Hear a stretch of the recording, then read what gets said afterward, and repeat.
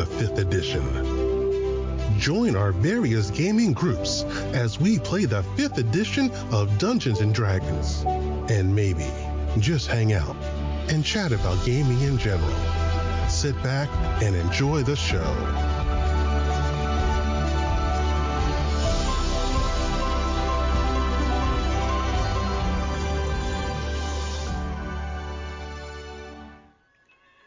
Hi, this is Kelly, aka Trixie from Ragnarok and Roll, assigned to Ragnarok Story, and Tilda Wimblewick from D&D Journey of the 5th Edition. First off, I would just like to say thank you to everyone for listening to our varied adventures, as well as for rating us on iTunes and RPGpodcast.com. If you haven't rated us yet, we would greatly appreciate it if you could. And if you're looking for more ways to support our efforts, we are now on Patreon, a great site where you can help us continue making more podcasts, as well as some special surprises for our patrons. If you can, please look us up at www.patreon.com/cppn. Every little bit helps. And again, thank you for listening. Hey guys, Jim here with Creative Flame Podcast Network, and joining me today is Kelly. Hello. And Dale, a new voice from the internets. Good evening. Thank you guys so much for having me. I really appreciate it. Hey, thanks for joining us on this, the last day of the RPG a Day 2022. On this, the day of my daughter's wedding, I can refuse no request. No, that's what I was just thinking. I'm like, okay. Well, why don't we start with the title of this one, which is When Did You First Take Part in #RPG a Day? Back in the olden days. I remember when. No. We had to knock rocks into circle shapes for our wagons. So, would anybody like to go first? And Dale, is there anything you'd like to shamelessly plug? Because you can. Not currently, but hopefully have something eventually I can plug. But mostly just happy to be here talking with other people about gaming and RPGs, which were for a long time a really big part of my life. So, yes, just nerd out and talk about it. Hey, and that's one of the big deals with #RPG a Day is to come out and positively blog, vlog, and chat on social media about how much we love RPGs, even if we don't have a current group. How much we love and cherish the memories that happen at the game table, because that's a huge part of gaming. Yeah, I love those. No day. There we were. This is what happened. It was like you get to relive the moment. That was awesome. But I know that you and we've been pretty much doing the #RPG a Day since 2016. Mm-hmm. Way back in the olden days of 2016. Because I remember you like, hey, I found out about this #RPG a Day thing. Mm-hmm. We're like, what? We can totally thank Ron for dropping that one, and Tracy when they're like, hey, we're doing this for Savage Worlds. And I'm like, I like RPG stuff. Let's start talking about RPG stuff. Yeah, and then every year we've done it consistently. Mm-hmm. And each year the questions get better and better. Or different, and then they try and mix it up. And the nice thing, too, is it's system agnostic, which is really cool. It doesn't cater to just one system or another. It's all tabletop RPGs. Exactly. Like, I'm looking way back at 2016 on day one was Real Dice, Dice App, Diceless. How do you prefer to roll? Real Dice. Hands down, 100%. I prefer it. Of course, it wouldn't have anything to do with the fact that I, collect dice practically. I'm like, you can't have too much dice. Oh, I'll say it. Dice whore. On the plus side, in this day and age, there's beautiful buffet of different types of dice available now. I know, right? I can remember going in when I was young to my local gaming store, and this was in the early 80s, buying my first set of polyhedral dice. And they had all these colors, and I wanted all the colors because, of course, colors. But like, I actually wound up buying a clear yellow set. Oh. That was my first set. I remember back in the way gone timey ages when there was only like 2 colors of Chessex dice, and that was it. Oh yeah, and of course but then you had the original set, the ones that came with like the super sharp plastic where it would be like, so just deadly to step on. And then you had to color it in with the crayon so you could see the numbers. I called my D4 Soul Piercer, for when you step on it, it pierces your soul. There's nothing quite like after the tabletop game, everybody's gone home, and it's the middle of the night, you're just walking out to the fridge or the living room to go grab something, and you discover the lost D4 that finally somehow magically came about just right in the footpath. Jim calls them the D&D caltrops. Mm-hmm. The ancient masters would agree. I had a player, new one, ask what they were because they just didn't have any idea what it was. And I asked him if he ever stepped on a Lego. It's basically a caltrop. And so it's the same way. Yeah, or then, heaven forbid, like, you would have them, one would fall on the ground, and the cat would find it, and it would just bat that sucker around and go under the refrigerator, and you're like, oh, well, there's that dice gone. Renovation suit, fetch a die. You see all the things the cat batted under the refrigerator. Break out the claw. Well, I had originally, when I started collecting my dice, I had this little basket that I put them in this little plastic basket. The cat just kept go in, take one out, steal the dice. And I'm like, I had a complete set. Where is it? And then I actually found caught the cat stealing the dice. He'd just bite the dice, pick up the dice and take off. And I'm like, oh, I'm not going crazy. He really is stealing my dice. Yeah, needless to say, the basket was retired for something enclosed. Which leads me to my question is, how many people use Crown Royal bags for their dice? Ooh, that is a good question, because that is the original dice bag with a complimentary bottle of booze. Yes, I actually have my massive set of D10s are in a Crown Royal bag. That's a fire bag. Yeah, because I mean, like, it's like, when you're playing Scion, and you need like tons of 10 the 10-sided dice, and you're like picking fistfuls up.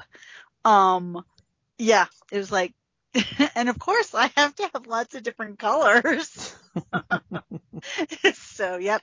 And then I had gotten the Crown Royal apple, and I wound up giving that bag to my sister, who then stored all of her D10s in the green one. So I had the purple one and she had the green one. And I just got a new regular Crown Royal one. As a matter of fact, it's right over here. I'm like, oh, this means I'll have to get more dice. So fortunately, when I started, I was well underneath the drinking age. And so for us, it was definitely this odd nerd status symbol that, you would actually have the Crown Royal bag. And unbeknownst to most of my friends that played, my grandma was a quilter, and she had taken on a project to make Crown Royal bags into the bottom side of a quilt. But so she had a ton of these Crown Royal bags left over, like just dozens. And what I would do is I would ask her for the bags if there was any that she could spare, and she'd give them to me. And then I would ask for just a couple bucks for them and to try to fund it. That's how I ended up buying Werewolf the Apocalypse book, was from a quote unquote crowd-funded Crown Royal bag sale. Nice. That's awesome. That's awesome. That You're is sticking it to the worm, one Crown Royal at a time. I still want to. I have this dream of doing this cosplay. At some point I will get like a whole bunch of purple flannel, trim it in gold. You know, we're talking full high Victorian, full bustle dress. But like the hat and the accessories would all be giant dice. Yep. Totally, the front apron would say, because of course I couldn't, do Crown Royal, but like Crown Regal or something, but everything else, the same colors, exactly. One of these days. Have to call you the Dice Queen. The royal. Yeah, that would be too awesome. That would be one of those costumes that people would request for you to bring to cons. And I would happily do so.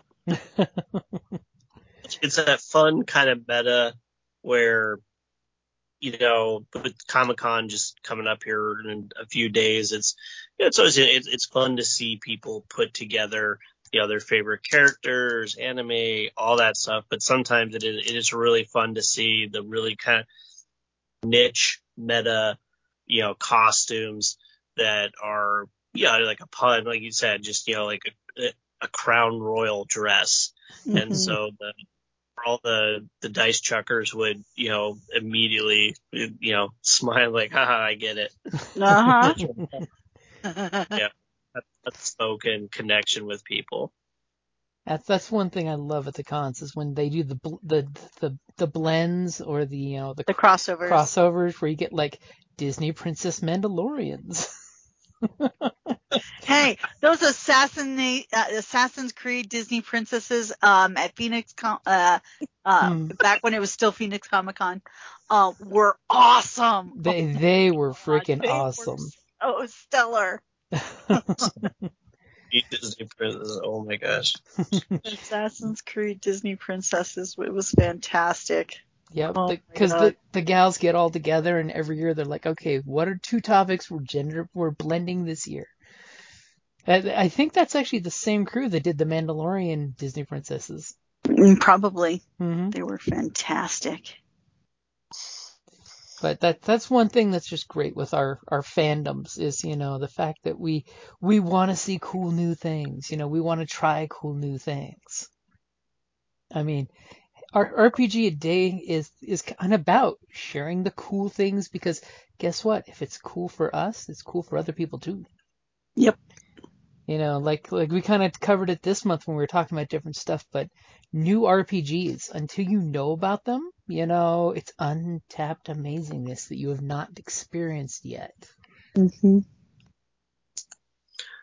It is, and half the fun is just learning a new system because, probably most people cut their teeth on some version of a D20 type system where, Mm-hmm. AD&D, 3, Pathfinder, something like that. But it's fun to go beyond that and look at some of the stranger ones that, the whole Vampire, Werewolf, Changeling, it's like purely a D10 system. Mm-hmm. It goes back to just D6s, all this stuff. But it's fun that you get to use different die, but really it's still just, it's on the player base for, creating a fantastic world and, really just help bring it to life. Yeah, that's, and the thing is, different systems have different cool things about them, as well as it's what you're bringing to the table. In all RPGs, it's what you bring to the table and what your friends bring to the table and what you bounce off each other. Because let's be honest, there is a strange fugue state at the game table when everyone's been playing and having a good time, where A, everything is hilarious, and B, all the walls have been brought down to the player, so nothing is sacred and everything is sacred at the same time. My current campaign I'm running, because I haven't just done it in a while, it's just pure family, but it's my nieces and nephews, and they're all completely new to it. They had, before this, really no idea except from Stranger Things, just merely. And so talking to them about it originally, they were so over the moon about, oh, that's cool because it's from Stranger Things, but having them have no concept of it, where they're, well, how does it work? I'm like, okay, well, I have these mats, I'll set up and have maps and things like that, so I'll have it. And I straight up, nephew asked, like, so is there like a storm event? And like, they don't have this thing. He literally thought it was like Fortnite, where it's going to be this thing.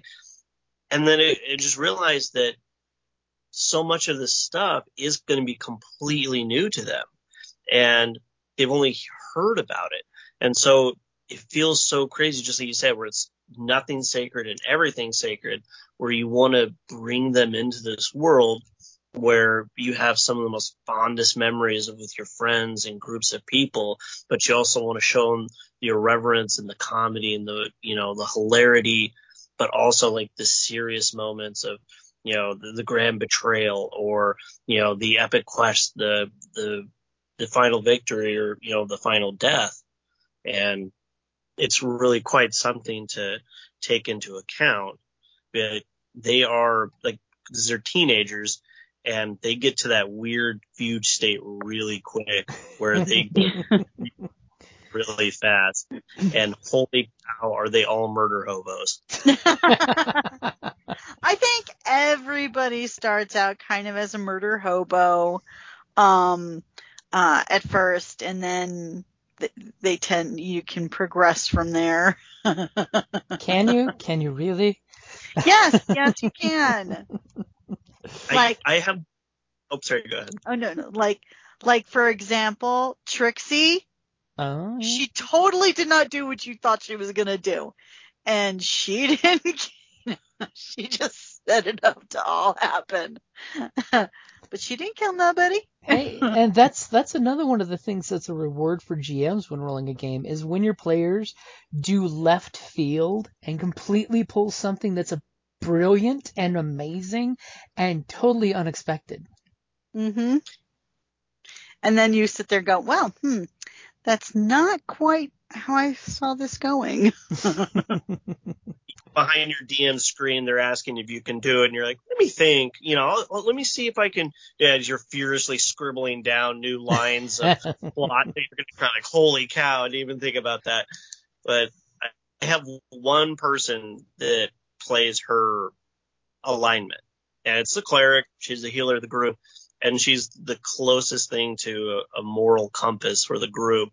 And all of them, like, yeah, we talked about alignment charts and how they're not always super duper rigid, but how quickly, like, chaotic good turned into this guy insulted us, let's burn his house down. Like, it's not really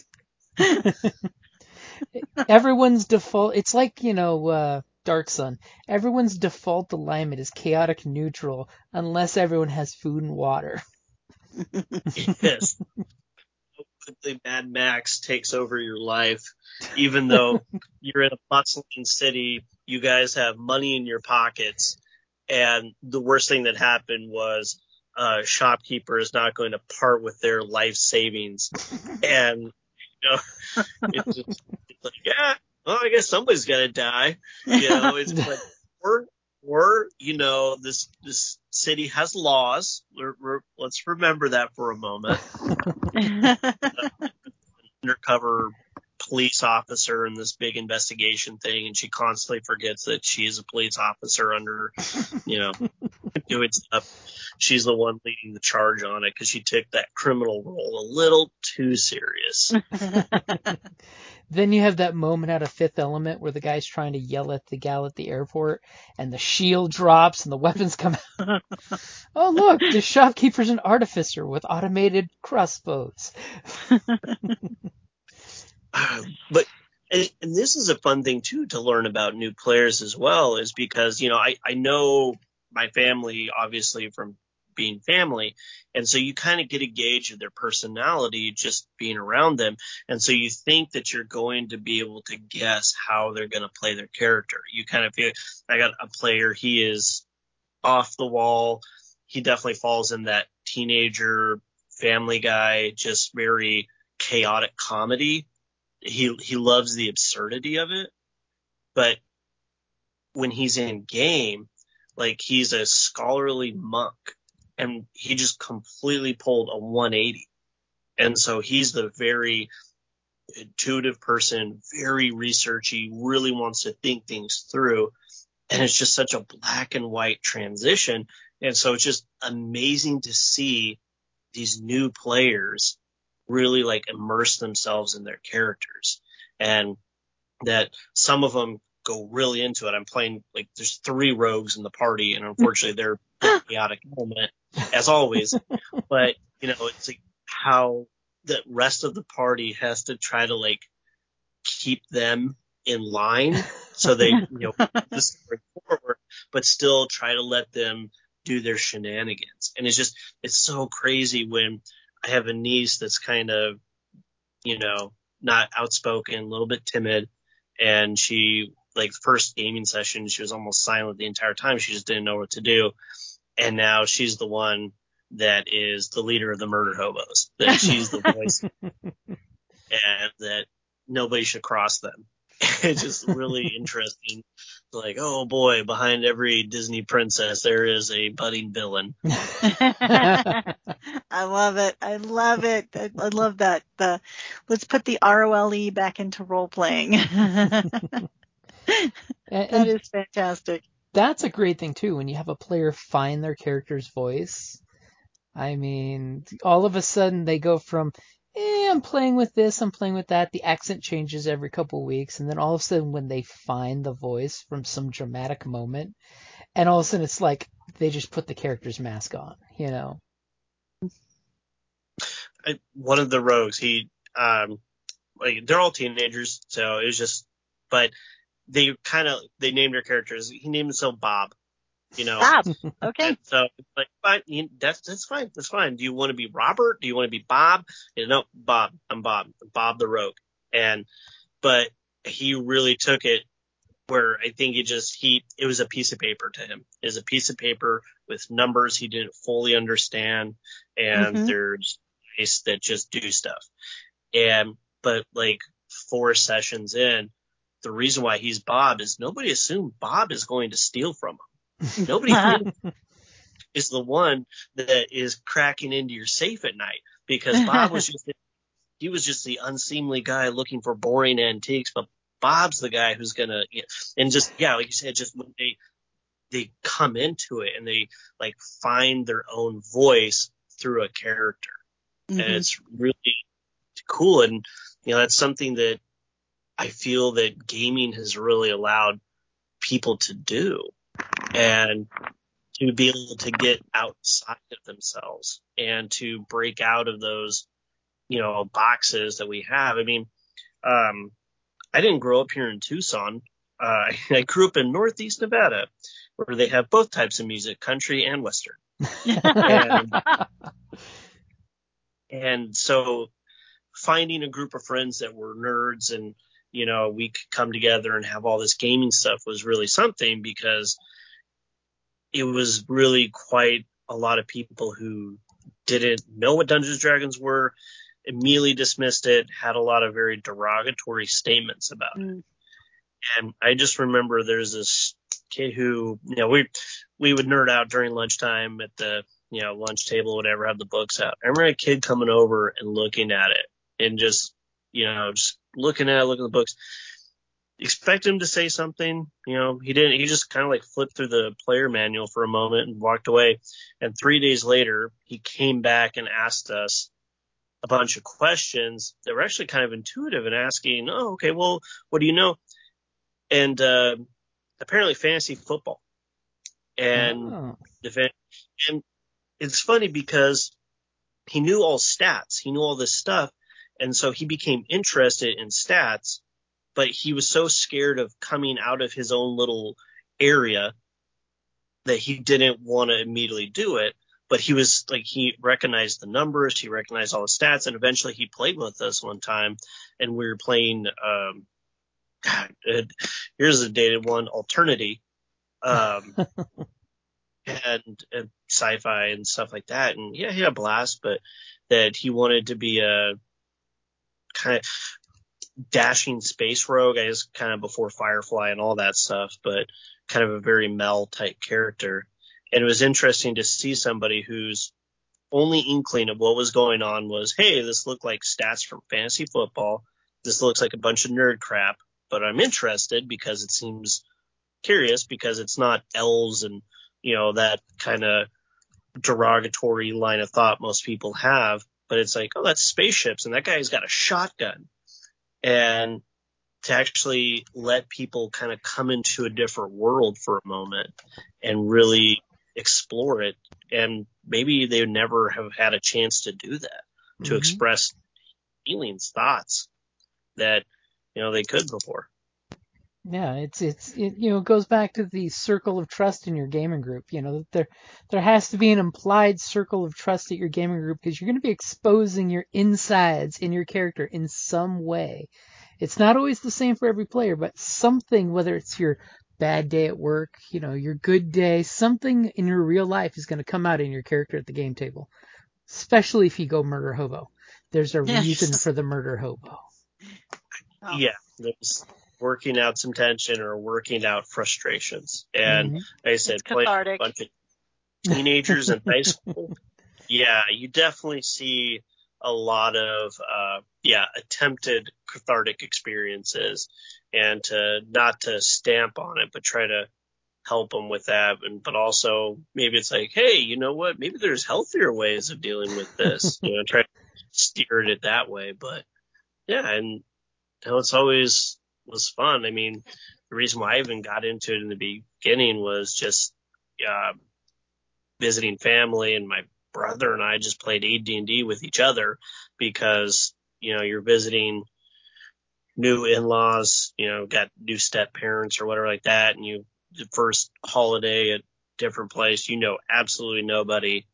And so this was just kind of a way to, still bring fun and stuff with you. And he said, expressing, some type of emotion through it, and, it's good. And so, yeah, and we have a way to do that without having to, sit on a therapy couch. I have seen many of those posts about GM therapy, and I'm like, yeah, I've had many a game where that's been a thing. Well, actually, that's funny. It's like, I don't know if you've ever seen the IT Crowd, the British television show. It lasted like 4 seasons, but there's only like 6 of us. But they actually did a D&D episode, and it was fantastic. And it was literally a therapy session for one of the players so that he could get closure on the breakup that he had with his girlfriend. It was hilarious. No, and I've seen it because I used to play. I just remember Game Days. Yeah. That's kind of the first gaming people I met when I moved to Tucson. And so, yeah, I remember there were some times where, we'd be playing over at Ron's house, and somebody would be talking, and all of a sudden it's like, is your character saying that, or are you saying that? It's like, normally it's like maybe not, but maybe time to be supportive of each other at the moment. Yeah. But then you get these moments where it's like somebody's role playing their character, and then it's like but it like resonates and you're like, oh my God, that was awesome. You know, we have this one player in our group. It's like, I'm like, he's brought me to tears almost a couple times. And then there's some other times with a different character, like, you scared even me. I'm intimidated from, you know. That would be Michael's characters. Yes. I mean, it's like, oh my God.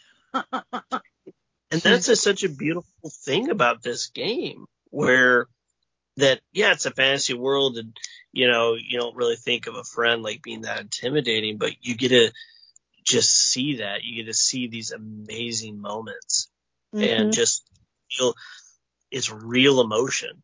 And players, man, they put on Oscar-worthy performances, and it's just beautiful.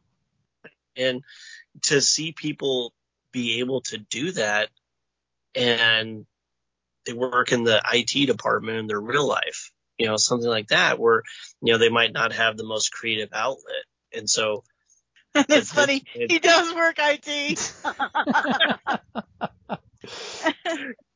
Anger and frustration out this way. Yeah.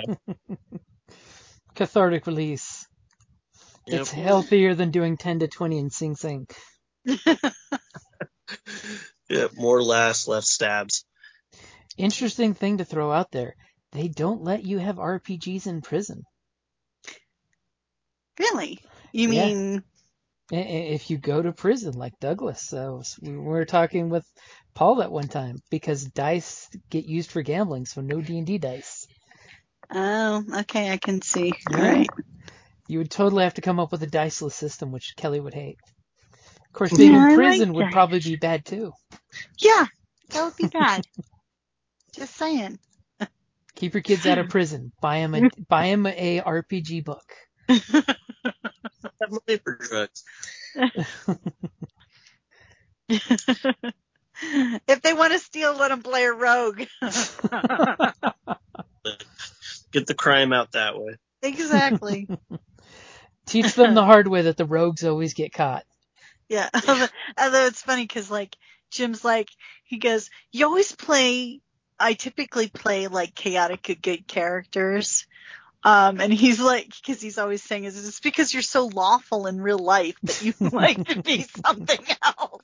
And it's like, and it's so true. I'm like, yeah, I always follow the rules. I do what I'm supposed to, it's like, but there's that part of me that just wants to be, I'm going to do it my own way. And then when she plays the lawful evil character. Oh, no, you made me do that. But I'll roleplay it.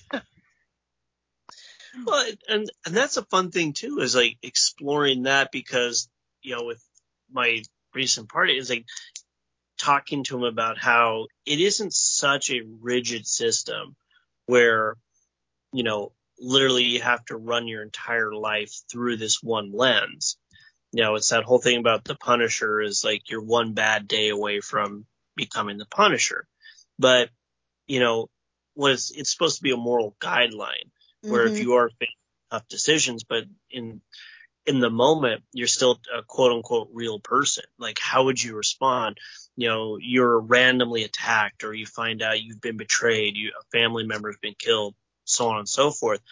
Like, is your first thing going to be, this William Shatner, Captain Kirk speech about upholding the moral integrity, or it's just like, that guy needs 27 new holes in his back, because like the anger and the frustration, the rage and all that stuff, that's real. And yeah, normally if you're playing a chaotic good person, it wouldn't be I'm going to drop a ton of bricks on him, but it's like, as a real person, would you? Yeah. But what do you do afterwards is how it does it, more controlled situation, and letting, your player base explore that and bring life into that.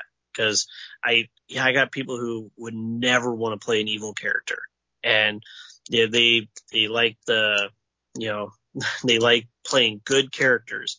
The closest they get will be Robin Hood stealing, basically, but they'll never be the warlock burning somebody's house down. Oh, I'd be the warlock. Because they now have other types of warlocks. You don't have to be evil. But I'd still be the. It's my favorite class in World of Warcraft too. But yeah, no, it's fun.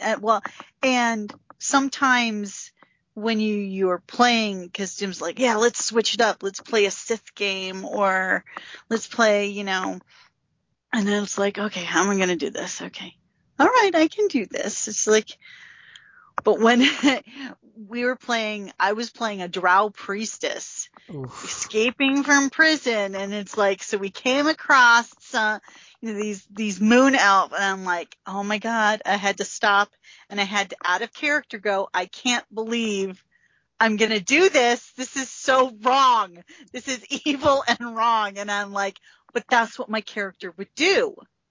Yeah. So I'm like, okay, back in character. Okay, I do something really terrible. But it's like, and I was playing this Apocalypse Engine game, Zombie one, and I literally had to say, it's like, break character for a moment and apologize. It's like, I am so sorry, this is not me. Okay, back in character.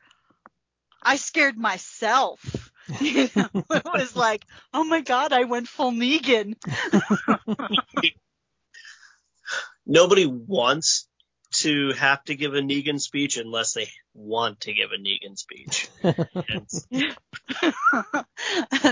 With my character though, I was like, my character's the thing was a what was it? Tyrant was they were a tyrant, former SWAT police officer, and he was just a terrible person. He was, but you played him masterfully.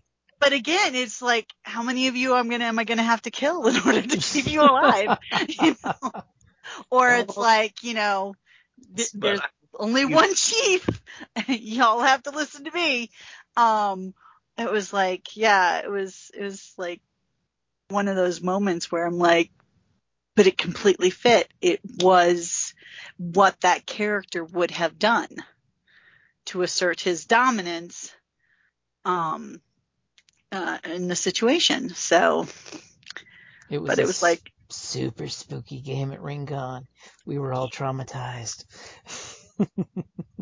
But I'll remember this game for the rest of my life. And it's a very cooperative world building kind of thing where you have to establish relationships with the person beside you, and I had never met these people before, and it was like, but here our characters had these relationships, and you had to do it. It was really interesting building it, and then when you got to play, pulling on those relationships, and then you each had a secret sort of talent that nobody,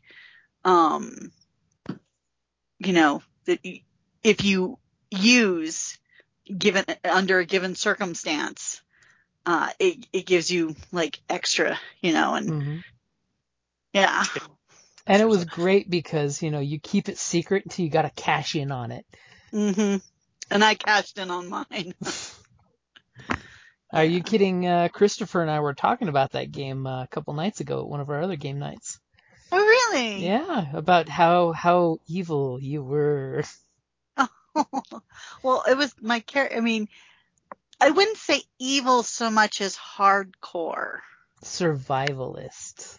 Yeah. It was, definitive, because the zombie apocalypse, and we'd wound up being in a prison, the survivors had taken over a prison, and nobody knew that my character was former SWAT, and I had like 5 of my team there. That was her secret. So they're like my minions. No, my secret was that if I were to tell somebody I was a cop, it would give me a bonus or something. Mm-hmm. And the prison, the way they had the group as a whole was, there is a cop killer a famous brutal cop killer, in the prison.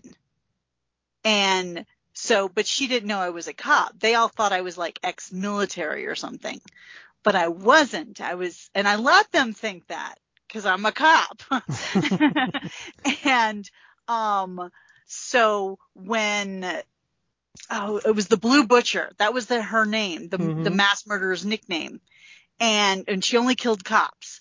So when she actually got enacted, cause she's technically an NPC, and I was, fighting her when we were locked in combat, I whispered, I'm a cop, and it gave me the boost and I took her out. So That's awesome. From that boost, yeah. But then with that system, it's like you have like different types of damages in one of them. And my character pretty much always chose collateral because collateral damage. And at one point, one person got shot in the throat by a stray bullet. Mm-hmm. Because of course, zombies are coming at us. I mean, all hell is breaking loose. It's total chaos, but we're on the wall, and this, and we were being attacked by another group of survivors. By summer campers. Well, they came to they demanding that we help them, and I'm like, no, we don't have enough. Sorry, but they kept coming, even though I told them not to. It's like, no, y'all can leave. Because I was a terrible person. And at one point during the different combats, one of the collateral damages is that somebody got shot, and they got shot in the neck. However, I knew for a fact from an earlier combat, the doctor was dying from other collateral damage. So I knew that there was no way this person was going to survive. They're literally, it's shot in the neck, and in this zombie, it's established everybody turns.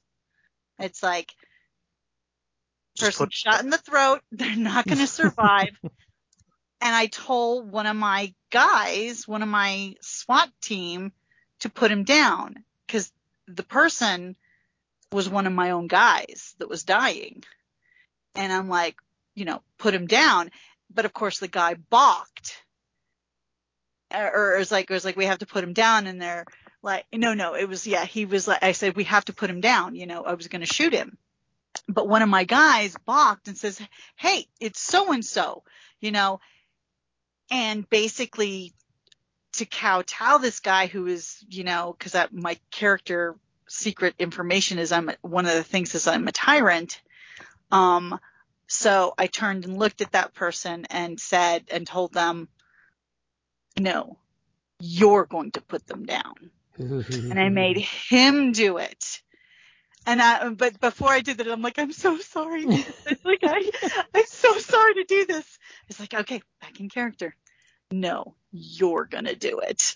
And it was like basically to reinforce the situation that, first of all, I'm in charge. Y'all work for me. Who's your daddy? That's me. And then to also, because I know that this guy's not going to live, and this way he's not going to turn. So, I wouldn't want to be a zombie myself, and I know he wouldn't have wanted it. So, but it was terrible. It was. And it was fantastic watching you switch from in character to out of character. Mm-hmm. Yeah, and like the person next to me turns out our relationship backstory that we came up with is that because they're a psychologist. Oh, well, they're the police shrink. And I had been sent to them for, but what they don't know is that we'd actually had a relationship together. And, but of course broke up, and I'm a dick. So, my character is, and it's funny because I asked the person next to me, is like, okay, well, what's your character's name? And she's like, Rebecca. And I'm like, okay. So every time I would refer to her as Bex or Beck or Becky, knowing that that person hated it because my character was a dick. But I was that one, it was, but it made the perfect, I was like the character that one person that everybody hates, but sometimes is necessary. That weird necessary evil. Yeah. Only can exist in crazy RPGs like that where Yeah. Exactly. like fantasy setting, it's hardly ever that whole like survival. It's just purely survival. And that is what's fun about playing like post-apocalyptic RPGs, because you can really like put people into crazy scenarios and see what they'll do. And just, like you said, I mean, that you can go to a place that normally you would never go to, but just to see how they do it, because some of the post-apocalyptic stuff, a lot of people have that like weird kind of, thought in the back of their head, or somehow we're going to fix this, or this is part of the epic quest where we're going to restore the world. And, to, knock that stool out from underneath and be like, no, the world's done. You're just trying to live out whatever days you have left. And hopefully you're not going to do it by drinking bad water or at the business end of somebody else's gun. Mm-hmm. And so to put them into a scenario, it's like, you guys are not the heroes riding in silver blast plates going to beat the evil wizard who releases the spell and the kingdom goes back to normal. It's like, nah, you guys really need water, and the people over there have a water pump. And so how are you going to get water from them? Are you going to go in diplomatic? Are you going to trade it? Or are you going to, cut throats in the middle of the night? And to see when you force players into that scenario where just like this, we're gonna do some fun Lord of the Flies gaming session. So yeah. And and me and myself, well, of course you ask. But then, it's like, and what if they say no? And it's like, so it's like, but it's, so it's like, but then how does your character react? It's exactly. That's fun too, because we had played it was like I think it was like a Mad Max style RPG. We didn't play it with zombies, but it was just like after the bombs fall, basically. Mm-hmm. To try to figure out like that, and I had a really good friend, and he was always the guy who always played a cleric, he always played a paladin, he always played a diplomat, things like that. And he was the leader of the group. And what it was, they have to get food. And the place that they're coming to was a military distribution center where they're putting out MREs for the survivors, but everything just keeps going downhill. And they don't want to be diplomatic. They don't want to trade. They're sending everybody away. But it's like, you got people you have to take care of. Like, how are you going to do this? And he just like got a character. He's like, I don't know what to do. I really have no idea. Like, I don't have my tool set that I can normally use this. And like, it's such a bro fantasy movie, but I was just like, okay, remember that scene in Fight Club where Brad Pitt's talking to Edward Norton, said, I will get us to the finish line. I will drag you kicking and screaming, and in the end, you will thank me. Just channel that. Channel that you are their leader, that you're not technically against your people or them, but you care more about your people, and you're going to do whatever it takes, even if you have to drag yourself kicking and screaming to the finish line. And so, to see him try to take on that role. Unfortunately, the dice gods were not with him and they all died, but it happens. That's why we play role-playing games. And that's the fun thing about some of those one-shot campaigns, is where you kind of remind people it's like, bad stuff could happen. It's not always, you got a pristine diamond somewhere and you can just cast a resurrect spell. It's like, sometimes when people are dead, they're dead. Mm-hmm. And yeah, just like you're saying, you see somebody catch a bullet in the throat, and it's like, oh, what do we do? Do we use first aid? It's like, I think you need a trauma center with a very cardiovascular surgeon. Do you have any current post-apocalyptic wasteland about? No, when I literally just saw the doctor get shot in the chest, like minutes before. Yeah, no. And yet the funny thing is, in that game, I was the drug dealer who carried a fanny pack with drugs always, because that was my thing. Is I was in this prison as a convict for drug dealing. I managed to save the doctor with heroin. Mm-hmm. Because role-playing game, and I rolled well. So apparently the heroin was just what he needed to come out of that shock from that gut wound. She. Yeah. Yeah, she. Yeah. Pressure enough that you can apply pressure to the bleeding area and stop it. I mean, gut wounds you can generally survive. They're more painful. You'll die in about a week or two if you don't get it. Most times you die from sepsis. Mm-hmm. Yeah, but they're going to be in any position to do surgery on somebody's neck. Yeah, exactly. Do you have a skilled surgeon that can actually like make sure to remove a bullet, check for perforated intestines, anything like that you're going to have to. Yeah, you can be comfortable for the next week, but then when everything starts to kick in, yeah. Mm-hmm. You're toast. Yeah. I mean, to my character's mind, I mean, first of all, this is a mercy.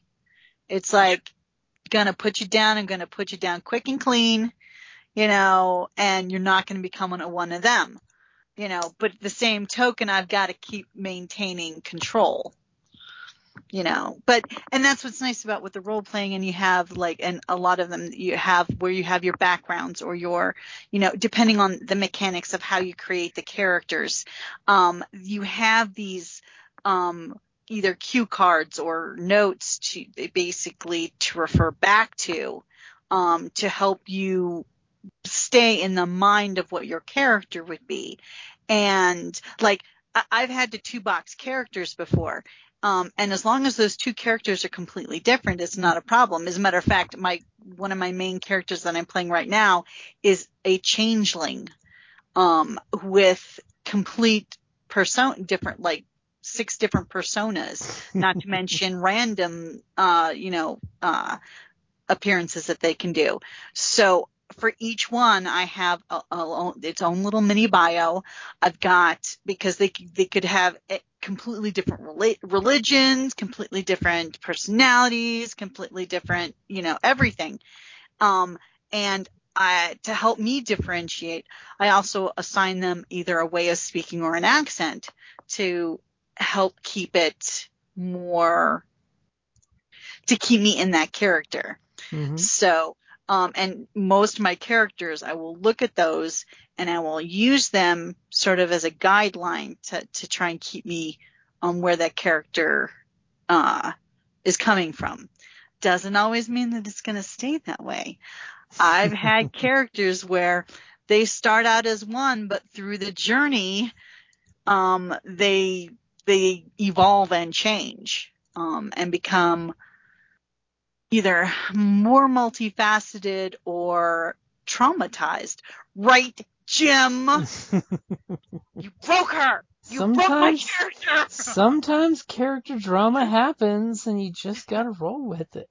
Yeah. But that's the thing, is you have a living world that you're playing with where, there's consequences for actions. There's the obviously successes that everybody's chased after, but there's also the failures. There's also like you said, the trauma and the drama that happens. And it's really cool to see where that can take people, to see how it affects it, because, so many people play their characters like 80s action stars where they go through a literal meat grinder. And how many of them, my best friend died in my arms, and that's why I'm going on this mission of revenge. But by the end of it, I seemingly have forgotten that my best friend just died. Mm-hmm. And the people can actually, explore that idea of, grief, trauma, mm-hmm. Where it's how would you deal with the loss, death, the whole coping mechanisms, mm-hmm. How would you deal with that? Yeah, like, and with this character, it was from a Scion game, and Jim always has you write up sort of your when you're creating the character, he'll give you a few extra points if you write a tap story where how the character was tapped, that type of thing. So I try to do that for my Scion characters, and she does not drink, because it dulls the wits, it dulls the, it takes, seconds off of reaction and stuff. And she's she's got thieving tendencies, yeah. But she's, sleight of hand is her thing. She's she's a magician. She's the child of Loki. Come on. So by the end of this long campaign, she's drinking a lot now. And when I originally wrote her, she never touches the stuff at all because it dulls you. And by the end of this, she wants the dulling. I mean, she thinks that Ragnarok is basically going to be her fault because she kept failing. Did she fail, or did she merely do what fate was expecting of her? Yes, but to her mind, she has failed. Repeatedly. Did she fail, or did she give her father Loki the scapegoat he needed? Yeah, that's true. But the dwarf's betrayal, that just broke her. Oh, the dwarf's betrayal after you sabotaged his attempts to do an online auction by shutting off his Wi-Fi. I did sabotage him a lot, but... And of course, what Kelly forgets to notice about that one is the two Volva witches who were selling this beautiful trinket that was really summoning the giant's hammer, which is a meteorite, to its location. Henceforth, why they were having an auction to sell it off and get rid of it. Mm-hmm. They knew of Kelly's character. They liked another strong female Norse presence in the world. They liked her. And since I actually pulled a Loki on them, and from an earlier part of the campaign, and I tricked them, but in such a way that they couldn't complain. Mm-hmm. They cursed her, so she was required to do a deed, and she did exactly as they said verbatim, with a twist, which is classic mythology. It's you got screwed into a bad deal, you came through with a twist. Yeah. It took me a little while to come up with that one, but it totally worked. You put work into that, and there's a reason why I not only wrote down exactly what the quest was, but made sure to give you a copy of the quest in writing so you could think about it. Mm-hmm. So, yeah. That's a fun thing to do with players, too, is especially from a DM's perspective, because you have all the information, or you have the ability to write the universe as you go. But to hand players something in writing, not just vocal, and see what ways they go with it. Like I handed my players a prophecy, and just to try to see how they would interpret the lines of prophecy from it and see if they could figure out what has happened, how it's going to tie in, what information that's already experienced in the world that ties into it, and just kind of see which way the pinballs go. And sometimes it's hilarious, exciting, and just terrifying. Hilarity happens. And then sometimes you get surprised and you write down what the players say because that's even better. Yeah. Sometimes I'll say, don't say that. You'll give him ideas. And he's like, what? Taking notes. I don't know what you speak of. That's a really good idea. Tell me more. Too is about being, because I enjoyed DMing more than I enjoyed playing for a long time. But when I go into playing, I found there's a lot of GMs that when they wrote out their adventures, they had wrote it out like a novel. And they really wanted to railroad people into going specific ways that they wanted to, which is like kind of frustrating because it's like, yeah, you have a centralized theme and you're trying to, get them face the big bad guy, solve the puzzle, save the princess, whatever. But it's the idea of let them explore and that they're immediately like punished for going off the desired track, where it's like it feels less like this living world game and it feels like some crappy amusement park ride where all you're doing is you're just hitting specific rooms and you don't have much control over it. And so, yeah, the whole joke is like, yeah, don't give them ideas. But at the same time, it's like, it's supposed to be this, as you said earlier, there's that implicit circle of trust where it's like, we're all in this to have fun. It's not just to feed someone's ego. And so to help create this living world around it and let the players drive it, either they're driving their car to the top of the mountain to see the sunrise or off the Grand Canyon, we'll never know until we get there. But, and that's what I like is where, you're talking where it's like, hey, you know what? My character had growth. My character had dimensions where things happened and, she evolved where, wouldn't touch alcohol and now she's, guzzling it down simply as a coping mechanism. You're living in a living, breathing world almost. Mm-hmm. Yep. And that's a cool thing too, is whenever you have a game player at the table saying, I want to do this, but I know my character will do that. That goes back to the finding the voice of they know in their head canon what the character would do, so they honor that character's choice. Yeah. When their own natural instincts is telling them, no, don't do that. Or, you wouldn't say that. But, that's part of the fun about the fantasy is to be able to suspend that real life where you can actually explore the other options and be like, well, you know what? Let's mouth off to the bartender. Let's see what happens. The bartender's always got a shotgun or a crossbow behind the bar. Just saying. Or some type of club. So yeah, I think we've definitely expressed why RPGs are important and why RPGs are fun. Yeah. Tentatively.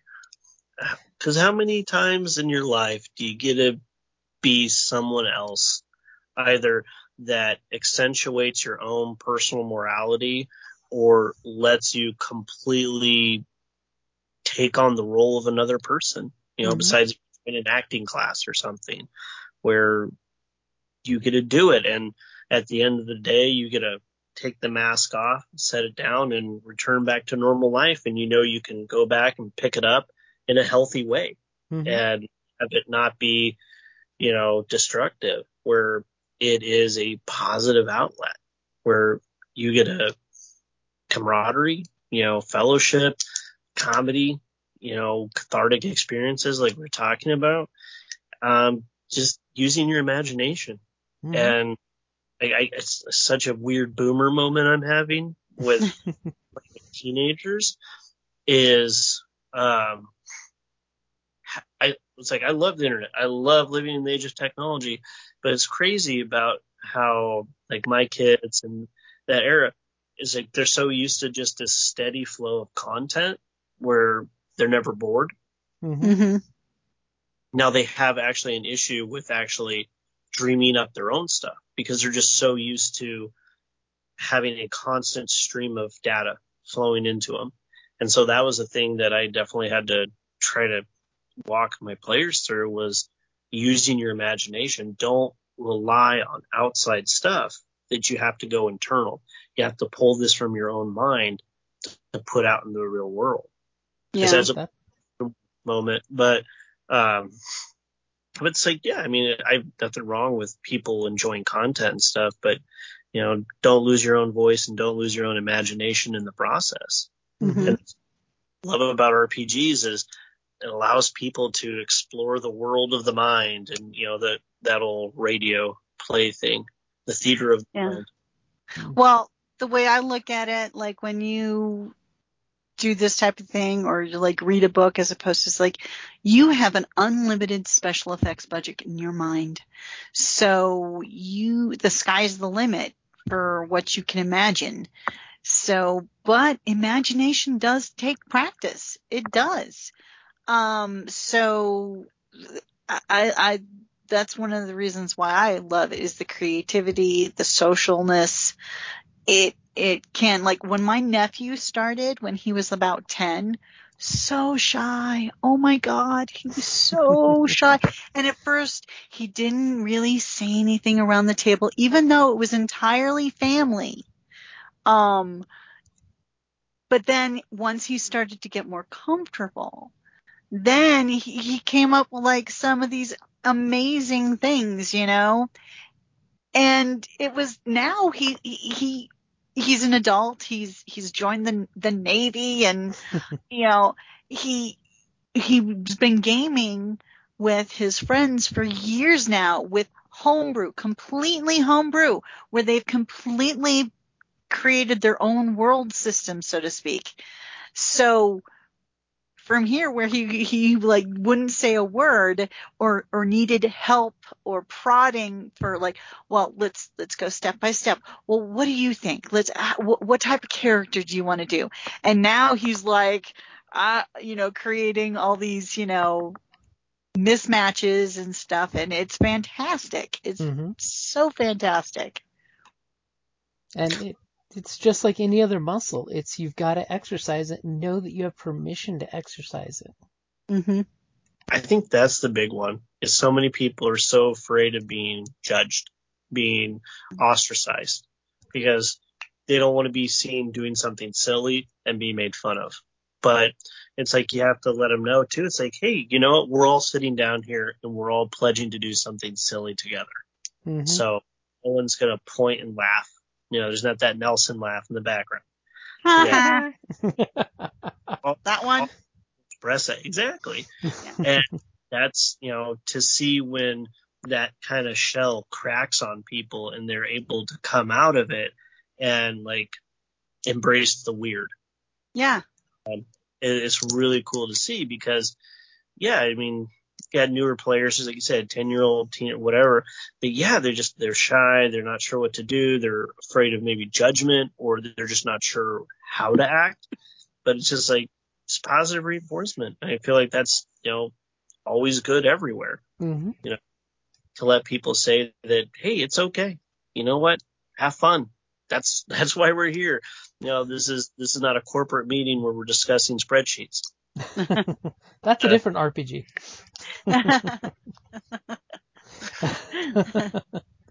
Houses and Humans. Cubicle edition. Kill me now. Kill me now. One time I got my mother a t-shirt of dragons playing an RPG around a table, and that was the name of the RPG, Houses and Humans. And then he was literally saying the same thing. I'm going to do a spreadsheet. I'm +3 to Excel. I just found that hilarious. So I will definitely say that is probably a good place for us to wrap it up there for #RPG a Day 2022. Yeah, I think that was a really good episode for the last day of the RPG. So, and it was great meeting you, Dale. Well, thank you. A pleasure's all mine. Thank you both for having me and letting me come on to your awesome show and talk about nerd stuff that I love. Hey, you are welcome back anytime. And eventually, now that we're in the not so post-COVID world, we might have to meet up at the game store and do a one-shot or something. Ooh. Yeah. Well, we're going to Comic-Con all this weekend, and my wife Ariana had made allusions that you guys might be there. So, oh, yeah, definitely. Yep. Now, there is the Comic-Con RingCon split. Yes. At Comic-Con, in the gaming room, RingCon is running the gaming room at Comic-Con, and then after hours, RingCon is happening across the freeway at the Ramada Hotel. But they are two separate events that are one event. It's interesting this year. Yeah. I'm going to be mostly doing RingCon this year, but I'm pretty sure it's still on the books, doing a panel with some other cosplayers, costumers on Sunday. Mm-hmm. And I think your Friday panel is back on the schedule. I didn't have a Friday panel. You did have a Friday panel. You just didn't know about it. No. What was my Friday's off limits. I'm doing the murder mystery. It was an early panel, but I'll totally see if I can find it for you. It was Friday at like 2:00-ish or 3:00-ish. Let's say, because I would not be scheduling anything that close to my murder mystery.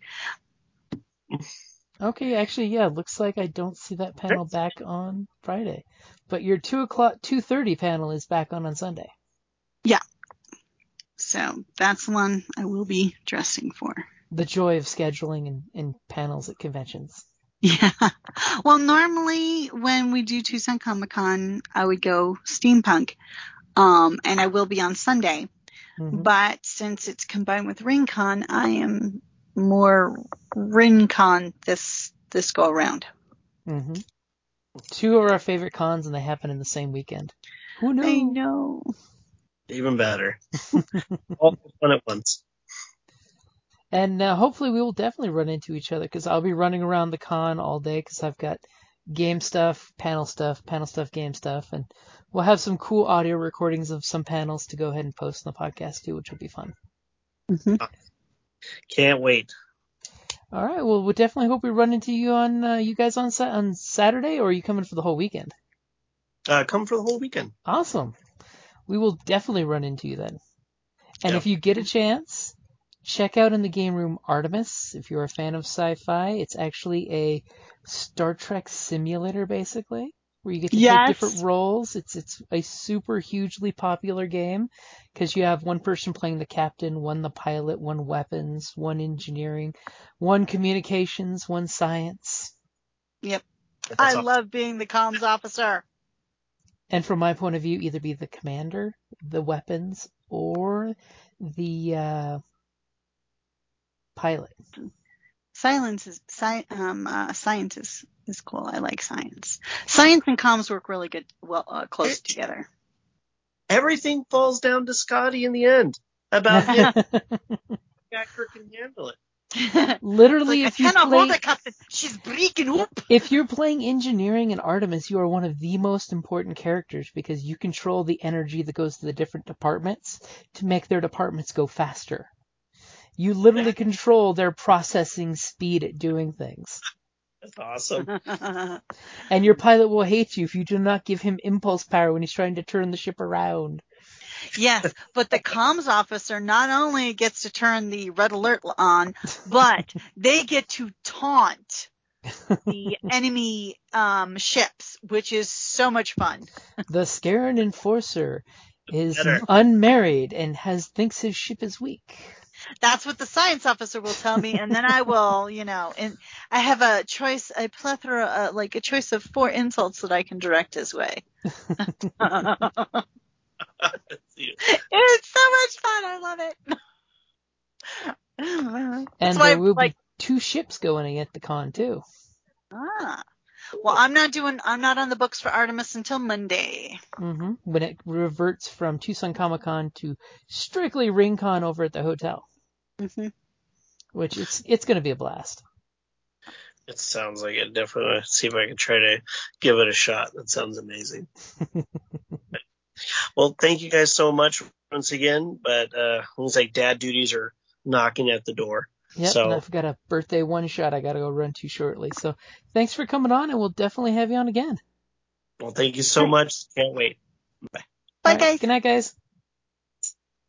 And happy #RPG Day 2022 with this last day. And tomorrow will be September.